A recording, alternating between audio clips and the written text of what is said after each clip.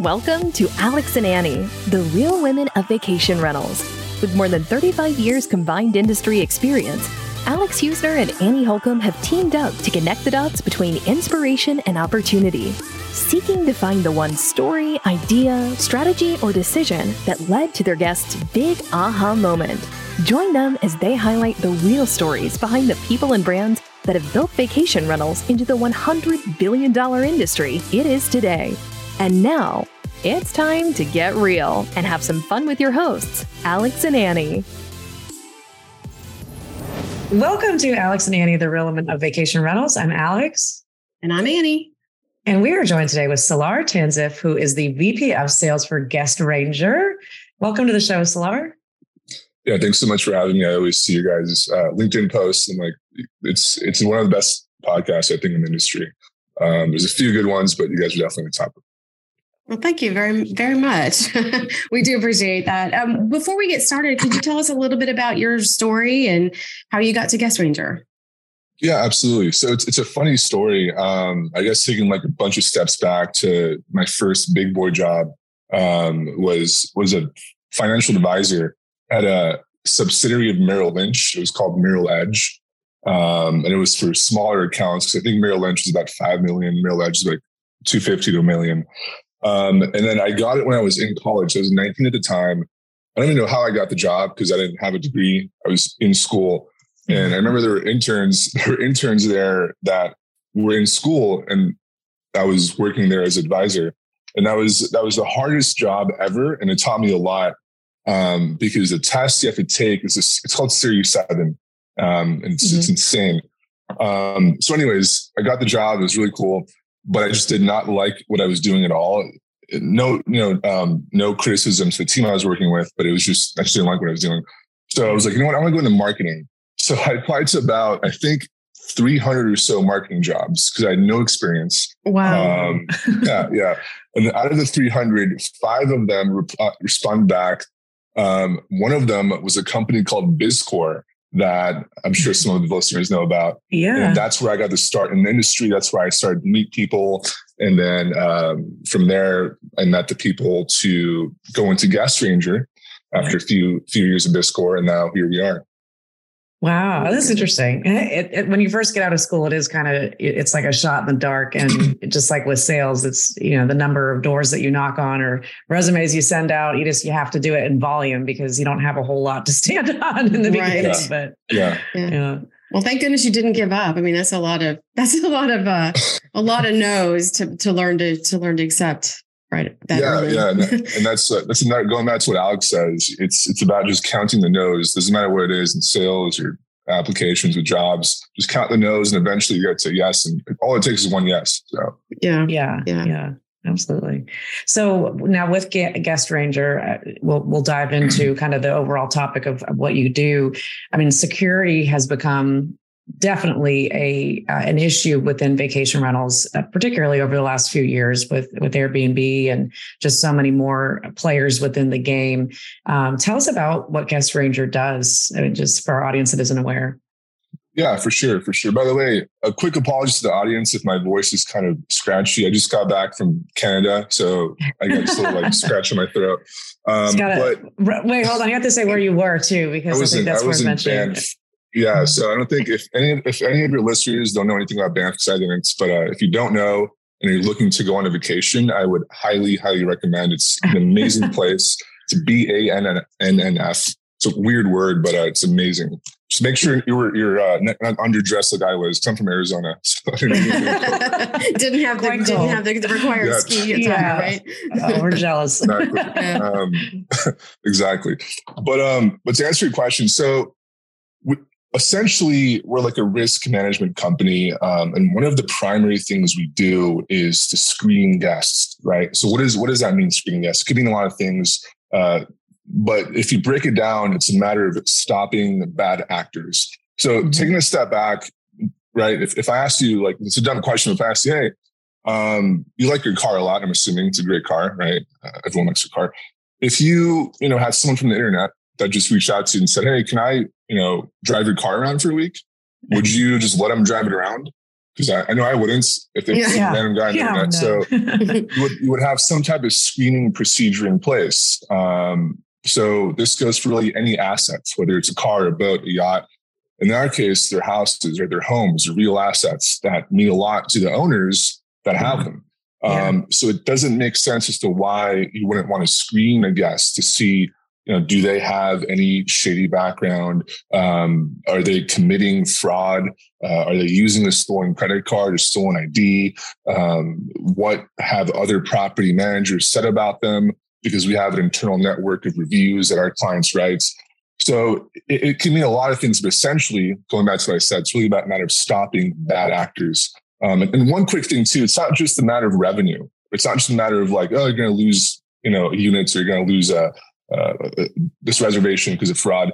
It's a matter of the reflection of what a bad guest looks like on our industry. Right, right now, I'm not sure if you guys seen the movie Barbarian. Right, it's like a horror movie about in this Airbnb. This guy goes to Airbnb and there's like a monster living under it. Wow, I haven't seen that.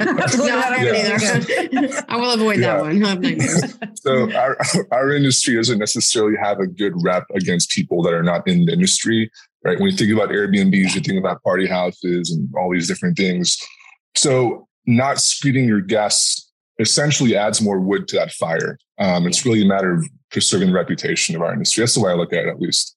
Yeah, no, that makes perfect sense. And I love the car analogy. That definitely makes sense on it too. And really, I hear a lot about from the hotel side of, why do vacation rentals? Why, how do you expect that you can just screen your guests? You don't have to do that to stay in a hotel or to stay in something else, but it is different. I mean, this is something that somebody personally owns. This is not a corporately owned property. So,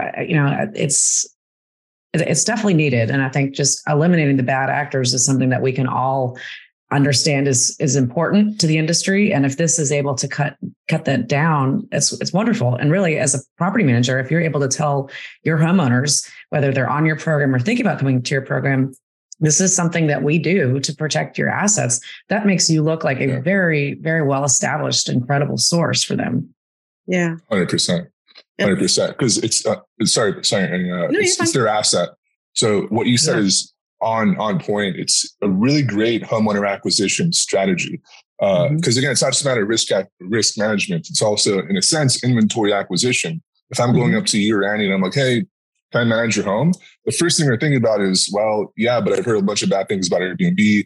But if you can kind of ease that tension and they're worried, then 100%. Yeah. We talked to Leo from Superhog when they were starting out in the US. And one of the things he talked about was in Europe, Booking.com was really big. And so I know when they came to the United States, I was actually working at another channel at the time. And that was always the easy sell, was like, oh, their guests are really bad and they have all these problems and stuff. And he said that in Europe, that he had people that were like, well, we're just not going to use the channel anymore. He's like, well, where is your business coming from? He's like, well, we're still trying to figure that out. We had to turn the channel off. And he's like, well, that's exactly why you want to use a tool like this. You want to be able to check your guests out. Yeah. So like, it's so many layers deep, but I think, and the unfortunate thing that's come up, I think in the US specifically, and Florida's got a really big problem with it, is trafficking. And so being able to catch these people, and because a lot of times it's people that you wouldn't expect that are involved in some of these things, but just getting the information and being able to uncover. I mean, it's doing such good work, not only for the industry, but for the community at large. So I think what you're doing is very valuable, not just for the homeowner or the management company, but whatever community your management company is sitting in, it's helping out the community. 100%. Yeah. And fortunately, in parts of Florida, that is a common thing. And hopefully to years to come, it doesn't become that common. But yeah, that is an unfortunate fact there. Where I guess it just goes back to what Annie was saying, which is, well, hotels don't do it. Why should vacation rentals? Because hotels have consolidated processes in place. They're established. They've been here for a long time. A vacation rental essentially is just some, not to dumb it down, but it's essentially someone just saying, hey, let me just manage all these units. It's not as consolidated as a Hyatt or a Marriott or, these giant hotel franchises. So yeah, that is an unfortunate thing. One other thing too, on top of that though, is how screening kind of ties and bleeds into the world of regulations, which I'm sure you guys know. Oh gosh, yeah. Is popping up everywhere like whack-a-mole. In Arizona, it's now a law where you need to screen your guests for sex offender checks, which I don't necessarily disagree with. I think it's a good law. But it does become bad laws, right? When you actually start to outright ban vacation rentals. And that's what's happening in big tourist parts in Oregon, some parts of Oregon, Atlanta. And if you can go to your legislators and say, hey, well, we take our job seriously, we're professionally managed, we do, we have noise aware, we have guest ranger, we have whatever, and we can see that they're not just throwing parties and that we're not just booking bad people. And that really helps that argument, in my opinion. We'll be back in just a minute after word from our premier brand sponsor, Casago, and co-sponsors Guest Ranger and Good Neighbor Tech. Casago's founder, Steve Schwab, has been quoted as saying, "You can only be a local in one place." This simple yet profound statement is the basis of Casago's franchise model, which allows locally owned vacation rental management companies the ability to compete at a national level by leveraging the systems, software, and support, the buying power of a much larger organization. As a Casago franchisee, you have the freedom to run your business with the support of a community of like-minded professionals while leveraging the economies of scale and buying power to increase profitability and reduce operating costs. Guest Ranger is the premier guest screening and chargeback protection solution. Leveraging AI, their tool effectively detects fraudulent activity, fake IDs, and underage guests, while also performing comprehensive dynamic background checks. With Guest Ranger, businesses can rest assured that their customers are safe and secure. Good Neighbor Tech allows you to manage your properties remotely and intelligently, protecting your owners and your guests. Their smart Wi-Fi locks allow you to provide temporary access to home and garage from anywhere and keep track of when guests and service providers are in the property. Good Neighbor Tech provides the ability for you to collect email addresses from all guests staying in a property, not just the one who booked the reservation. Every guest who connects to the internet will see your branded welcome page and be prompted to provide their email address in order to connect to the Wi-Fi. Visit casago.com/franchise, guestranger.com, and goodneighbortech.com for more information.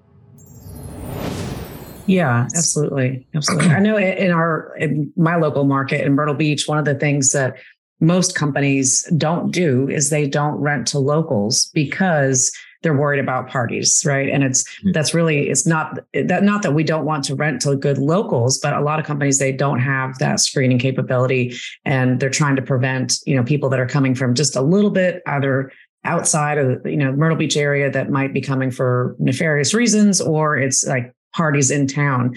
But we're turning down a lot of revenue by doing that, because there are plenty of people, myself included, that, if I have girlfriends coming to town, sometimes we'll just do a staycation at a property. And luckily I know people to get it booked for me. But if I just wanted to do that on my own and book it online, it would say no, because I live in Myrtle Beach. So, I don't think I'm all that nefarious, but it's kind of sad. But yeah, I think I do run into that. I mean, is that a selling point in some markets, that just being able to rent to locals, or do you see that as something that companies aren't doing because of that reason? Yeah, no, that's a great point. So throughout cases of fraud, you'll see common patterns. One of the common patterns is local guests. Another common pattern are last minute reservations. So if someone books a day, 2 days before a reservation, that's a common pattern.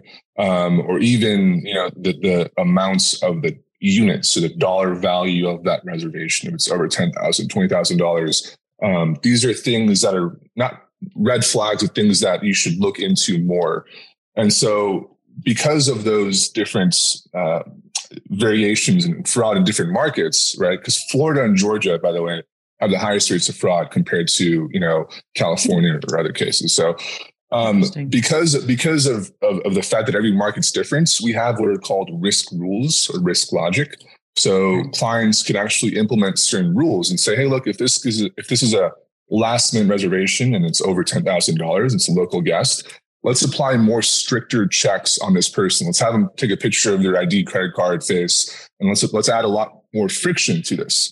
But for the rest of the reservations, let's apply checks that have no friction, that are frictionless in that sense. Yeah. Because essentially what you want to do is you want to reduce fraud, but not reduce your bookings, right? Right, exactly. You don't want to push people away. You want to verify them, but not in the risk of losing your revenue. Right. Yeah. So how does the process work? So again, like for a guest that calls in, you put in these parameters, but does your team actually do any physical work, or is it all just automated through a computer system? Yeah, that's a great question. This is where I can kind of nerd out on this stuff. So I love it. Welcome to the show. But essentially the backbone of Guest Ranger, the tool is all AI. There's different branches of AI. I'm sure you hear that word around a lot, ChatGPT and all these crazy trendy things. So ChatGPT is a language model. We don't work with that, but we work with what's called computer vision, which is a branch of AI that deals with vision, computer vision, right? It's pretty straightforward. Basically what that means is anything that has to do with images or visual processes. So our models, we have separate models that are trained to detect certain deviations, let's say, of what's a normal ID or normal passports. So for example, in a normal ID in the US, there are certain emblems on the fronts, like the state emblem, certain security features, how the lighting is affected on the fronts, the deviation of the fonts, the spacing of the font, the size of the fonts, that give it the authenticity that it's a real ID, right? And then on the back of the ID, if you actually look at your driver license or passport, there's a little barcode. It's called a PDF 147 scanner. And within that barcode, there's all the information that's related to you, right? So 10 years ago, fake IDs were not sophisticated enough to have your information in that barcode. But now it is. I mean, now there are really, really great fake IDs. After this podcast, or right now, if your listeners want to, they can Google buy a fake ID on Google, and you're literally going to be hit with like a bunch of websites on the first page. I think Etsy is like one of them. Oh, wow. You guys can Google it too. Friendly fraud right there. We made them in the basement in high school, but yeah, exactly. Now you can buy them on Etsy. Yeah, but now it's like really sophisticated IDs. So that's essentially how our primary product works, is the fake ID and facial comparison check. The second type of product is going back to the risk score, the frictionless check, I should say, that I mentioned before.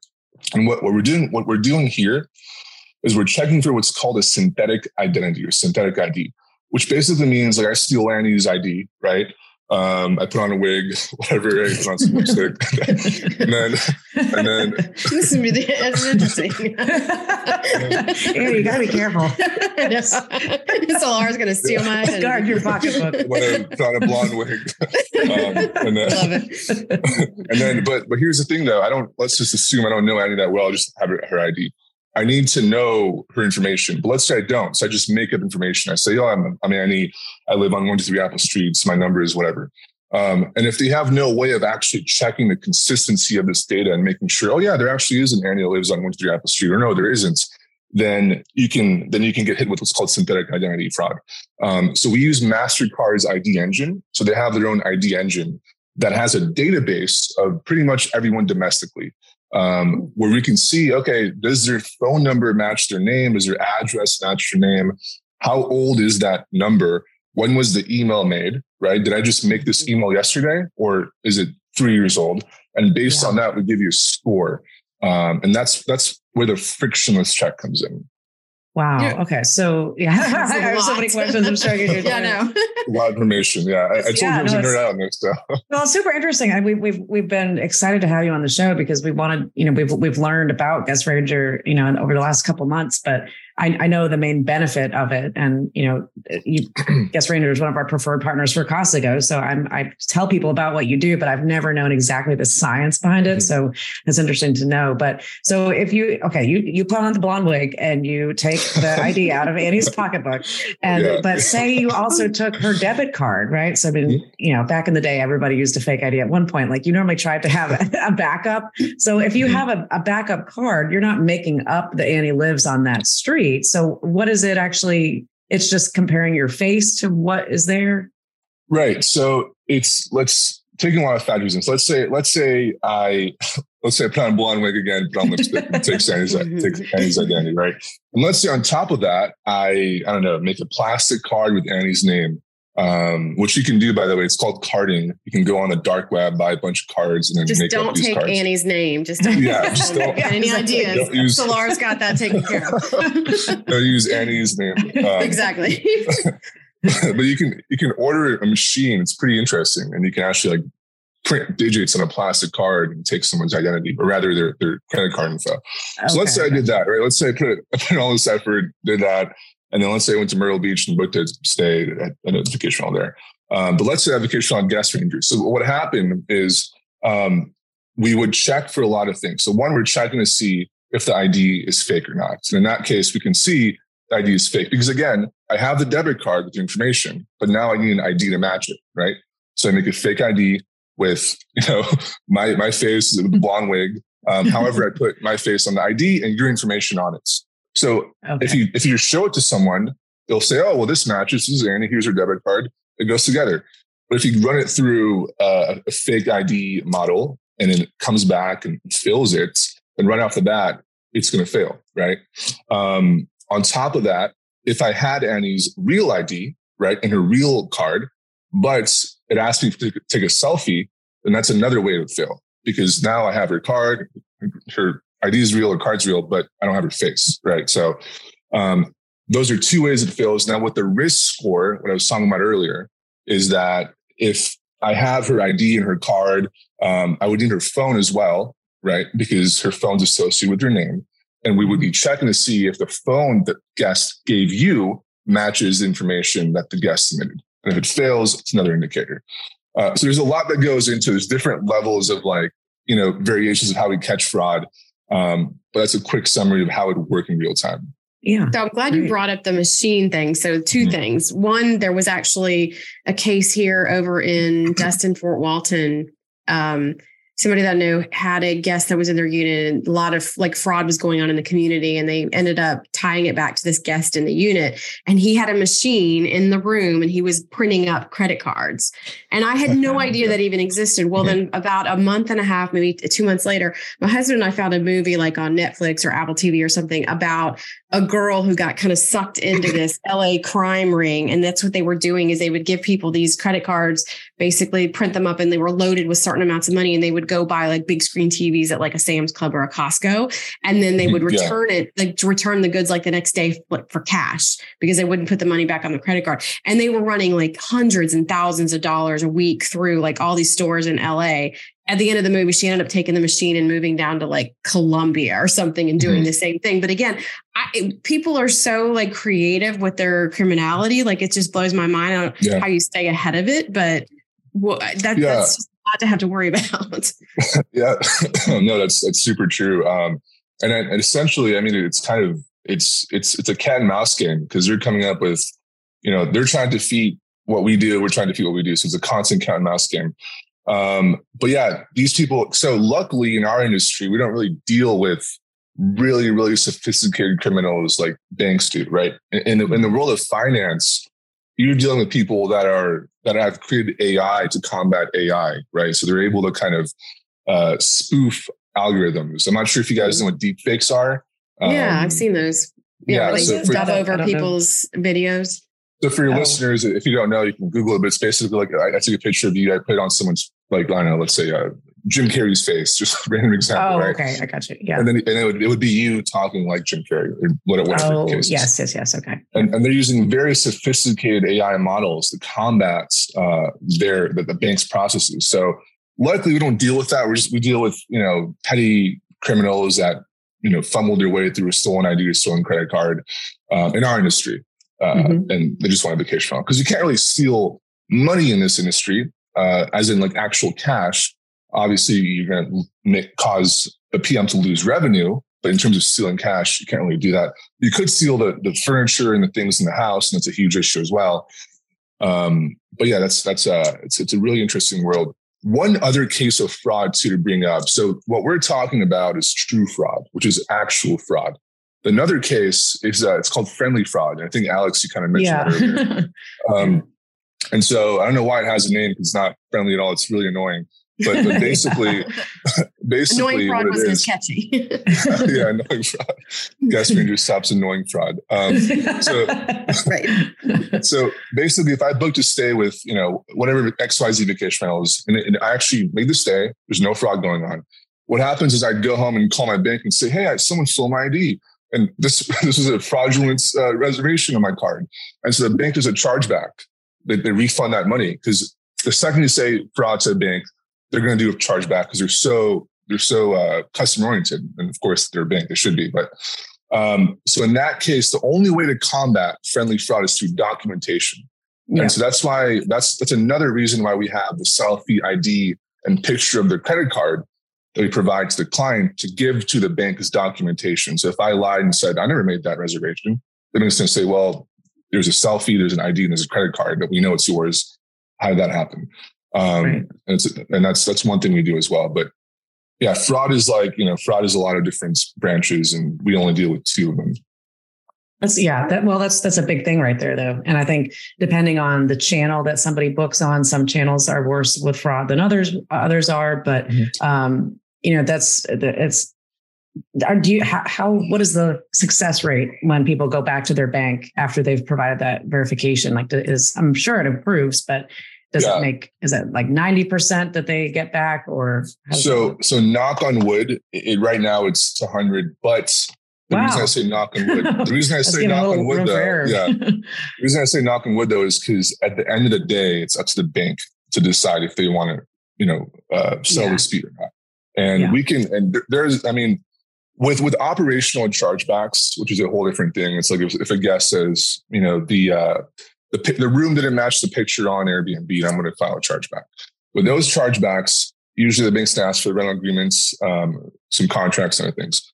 That's 50-50. And it's funny because some clients submit the same exact documents to that bank and they do to another bank, and then one will fail, one will pass. Mm-hmm. So at the end of the day, it's going to be up to the bank to decide. There is no guarantee, but so far we've seen a great amount of success because you have the credit card ID picture, and you're going to need the rental agreement as well, but it's assuming you already have it. Right. Okay. Yeah. How long does the check actually take? So I book a reservation with Alex's company, and then the information you send me a notification that I have to provide more information. And then, again, in the case of the ones that you put a lot of restrictions on, so like a last minute 48-hour booking, obviously you want to get that information back quickly. How long does that check actually take to run through the whole process? Yeah, great question. So assuming that the guest is going through the most, the strictest check possible, what happens is exactly what you said. The reservation's made, they get a notification to do that verification. And then the actual process of the guest going through it should take no more than 10, 12 seconds, because all they're doing is they're taking a picture of their ID and a selfie and a credit card if needed. And then immediately after the guest does that, we notify the PM and say, hey, here are the results. Either it failed or passed. This is why.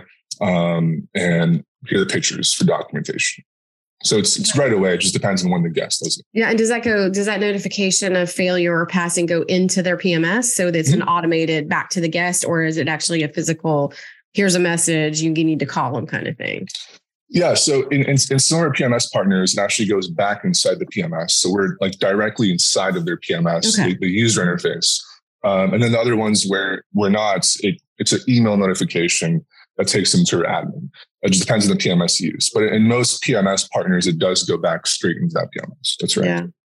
And how many PMSs are you currently connected to? Let's see. I think it's about 5 or 6 or so. Okay. Streamline, Track, Escapia, the big ones. And then we're working on a few other ones with Hostaway, Hostfully. Okay. So the big ones that here, the majority of people use were. Gotcha. Yeah. Now, what if a guest books on Airbnb is already doing something similar, right? If it's a new guest. Right. Yeah. So that's another good question to bring up too. So Airbnb does have an ID verification process. Is it effective? No. And I'm obviously going to be biased in saying that, but it's generally not effective. No knock on Airbnb. If you guys can go in and, create multiple users on Airbnb with different IDs, and still going to create that's not effective. Yeah. However, the thing is, Airbnb is merchant of record. So for the most part, people have the perception that, we're not merchant of record. Airbnb takes the risk. We don't have to worry about that. And that's true. Sure. You don't have to worry about a chargeback, but if assuming, right, someone is committing fraud and they're an active criminal, you don't think they're going to damage your house or, steal your furniture. Yeah, exactly. You don't know what they're going to do. It's loose cannon. Exactly. Right. Exactly. Yeah. So is screening required for Airbnb in terms of chargebacks? not necessarily they take the risk, but is it required in terms of, mitigating the risk of booking a criminal that's using a stolen credit card? Yeah, absolutely.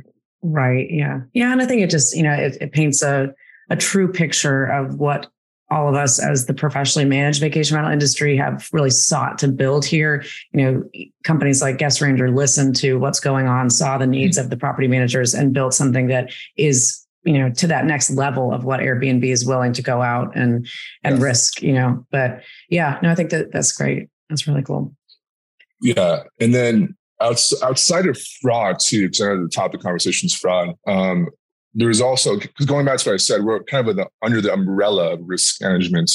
Guest screening is another solution, I guess you can say. So what I mean by that is, so how do you screen a guest without doing a fraud check?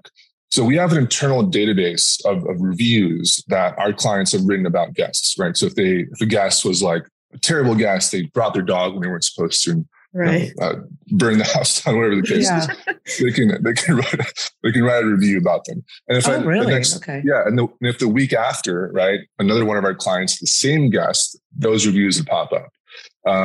So internally, it's a way to kind of see which guest is worth booking and which one is going to be a headache. And I think that really takes the power away from that guest of, blackmailing you over a bad review. It's funny because like I was saying just a second ago, you really have listened to what the industry needed. And I know 10 years ago, we all here in North Myrtle Beach market had a meeting about, could we build an internal website or system where if we had bad guests, we were sharing that information with each other so that person wouldn't leave one office and go to the next office to try and, stay there. And we didn't because, we were worried about the privacy concerns and everything else. And it just wasn't secure. Security is not necessarily the business that any of us are in. We're in hospitality. So this solves that problem and alleviates things nicely. Yeah. Of course. Yeah.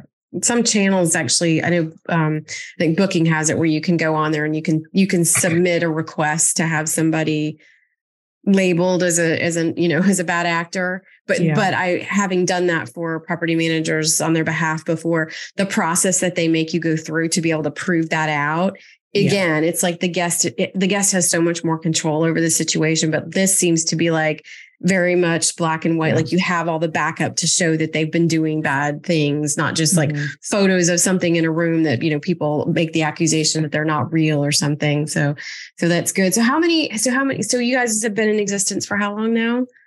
It's been about 3 years or so. Okay. The first year was just straight up training these models, and that takes a lot of time. It takes a lot of data because it's not just US documentation passports, it's other countries as well. So really any international country, their passport we can verify, with the exception of North Korea. We're not in that market yet, so maybe one day. But as long as you're not from North Korea or booking a vacation on North Korea, then we can verify that passport. So if Annie suddenly shows up from North Korea, something a little strange. So how many checks have you done since you guys started? I don't know the total amount, but collectively every month we're doing about 25,000 checks. That's a lot. Yeah. It's a good amount, and it's growing exponentially. So it's interesting to see the growth of this. When we first brought this to market, we knew that it was going to be there was going to be demand for it, but not as much demand as we expected, which is always great. Yeah. What's the percentage of that 25,000 that a red flag gets raised on, would you say? It depends on a couple of factors. So it depends on how strict they want that check to be. So for example, they can go very strict and fail someone if their name doesn't match, right? So if your name is Christopher Smith and you put Chris Smith as a reservation, that'll fail it. Or they can go more lenient and check for nicknames. They can also implement age verification. So if they're below the age minimum, they'll check for that as well. If your age minimum is 25 and someone's 18, they'll fail it. Right. It depends. It just depends how strict you want that check to be. Usually it's what I prefer when I always tell a team, this is really just my philosophy, is I'd much rather have it fail and be a false negative than pass and be a false positive. Right. Yeah, exactly. Yeah. And as long as you have the technology that's set up to handle these things so that it's not an overburden on the property manager that there's so many things they have to do to follow up, and then they figure out there's nothing wrong, and it just ends up being a waste of time. But as long as the technology backs that up to streamline it, then I think, that makes all the sense in the world. And one thing you said, Alex, too, a few minutes ago that I like a lot is you said that you're in the hospitality business, not the fraud prevention business, or whatever, which is 100% true. Property managers are not in the business of being risk analysts. They're in the business of hospitality. So if you have a tool that just does all that for you, unfortunately, it's a requirements, then you have everything you need in that sense. Yeah. Now I've rented a Turo car rental a few times now, and they go through that same process that when you book the car, you have to put your ID, you take a picture, and you have to take a picture of yourself. I'm just curious, like the technology that's behind an app like that, it's essentially the same thing that you guys do. So can Guest Ranger be used for different types of use cases besides vacation rentals? 100%. Absolutely. It's the technology parallels what we do 100%. And so it's not just that, the models are just for vacation rentals. It doesn't care. It's as long as you have a selfie and ID, no matter what the industry is, we can verify them. We just like vacation rentals because this is just, the industry that the majority of the team has experience in. And we found that we found that no one really is doing this as seriously as other industries. So we saw that need there. We joke it's all the cool kids are here. So exactly. It's a good thing that out of those 300 resumes that you landed on one within vacation rentals. This could have been 300 other different things, but it was pretty crazy. One really quick thing about that story too is, so out of the 300, there was 5 that reached out. And one of them was Biscore. That day that I went to Biscore, I had an interview with another person. It was like an Alzheimer's startup. It was really cool in Scottsdale. And then I was like, they offered me a position. I'm like, cool, I'm going to take this. And I think Biscore emailed me or called me. I don't know how they got a hold of me, but they're like, hey, do you mind coming in there today too? I'm like, I don't know. It's in Chandler. It's like a 3-minute drive. So I was about to not go to that interview. And then, luckily I went. So it's pretty cool how things work out. It really is. And I have a kind of a funny story that I was thinking about it when you were saying the 300 originally. When I first moved to Myrtle Beach, it wasn't 300, but it was, I think, probably 15 different advertising agencies that I applied with. And only one of them got back to me. And that was the job that I took, and was there for about a year, and then went to one other agency. And then I was at Condo World for many years. But one of the agencies that I had applied to, a guy named George Durant, that was his agency. And I met him later on in my days at Condo World. And he actually became a very close mentor to me over the years. And on I think it was my 30th birthday, we went out to lunch, and he brought me what I had submitted to him from my resume back like 12 years ago at that time. And I was like, I can't believe you have that. And I forgot that I'd even applied with him, but I had, I put my resume in this little box with a spark plug, and it said, I'm a spark plug of creative energy. And it had like a little jump drive on it. I've kept that on the shelf in my office for all this time. He's like, I've been waiting for the right moment to tell you about it. So, oh my gosh. You never know. Maybe one of those 5 could pop up. Salar. Right.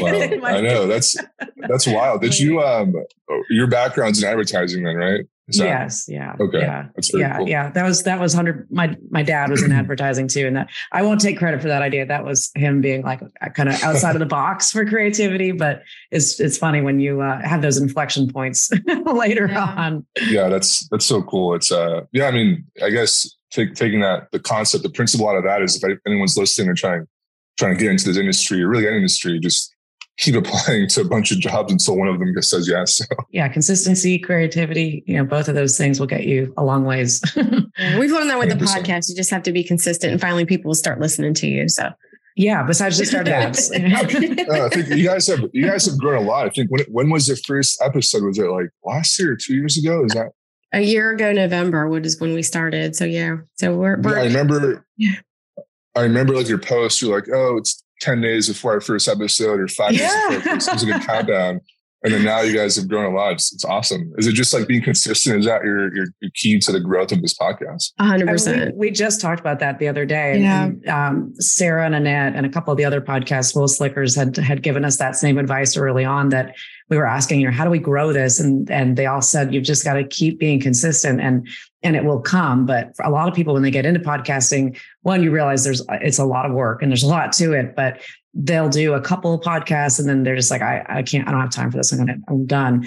But we've showed up every Wednesday since then. And I think the funny thing about having Wednesday every day as our launch date, it really has become like an accountability thing for us, that it's like, no matter what, we've got to get an episode out on Wednesday. So if that means all nights on Tuesday nights, there were many of those before we had an agency and editors that helped us with this stuff. But consistency was a big part of it.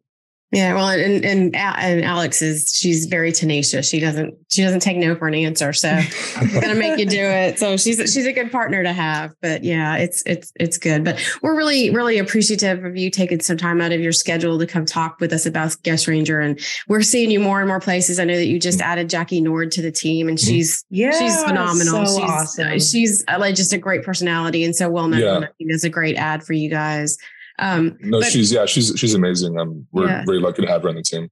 Well, good. Absolutely. If anybody wants to learn more about Guest Ranger or sign up or do a demo or how do they reach you guys? So you can either go to our sites and the contact form there, or reach out to me directly. It's going to be Salar. So it's salad, but just replace the D with an R. SALAR. That makes it sound. I'm going to call you salad by mistake. Yeah. Annie's asked me but before we got to know you, she was like, I can't remember his name. I'm like, it's Salar. Like, okay, now I know. Anybody for some reason, salad with an R, not a D. Okay. Yeah, exactly. I love that. I'm going to scream salad across the showroom floor somewhere. What nationality is it? I'm Persian. So Persian. Okay. Yeah. It's like Armenian, Persian, Middle Eastern, basically. Gotcha. If you ever see me at a conference, I have like really hairy arms. So that's a good. But yeah, it's Salar, and then at Guest Ranger, or just go to your websites and then sign up from there. Perfect. That's why the blonde wig definitely won't work. Yeah, the dark eyebrows and the 5 o'clock shadow. You don't need any of the AI or anything. It's just a given. I may dress up like Salar for Halloween. Let's see if I can. Exactly. Blonde wig with like hairy arms. And well, thank you so much, Salar. We appreciate you being here. If anybody wants to get in touch with Annie and I, you can go to alexandanniepodcast.com and send us a message. If you're enjoying the show, we would love to hear from you. Please leave us a review on whichever podcast app you listen on. And until next time, thank you, everybody.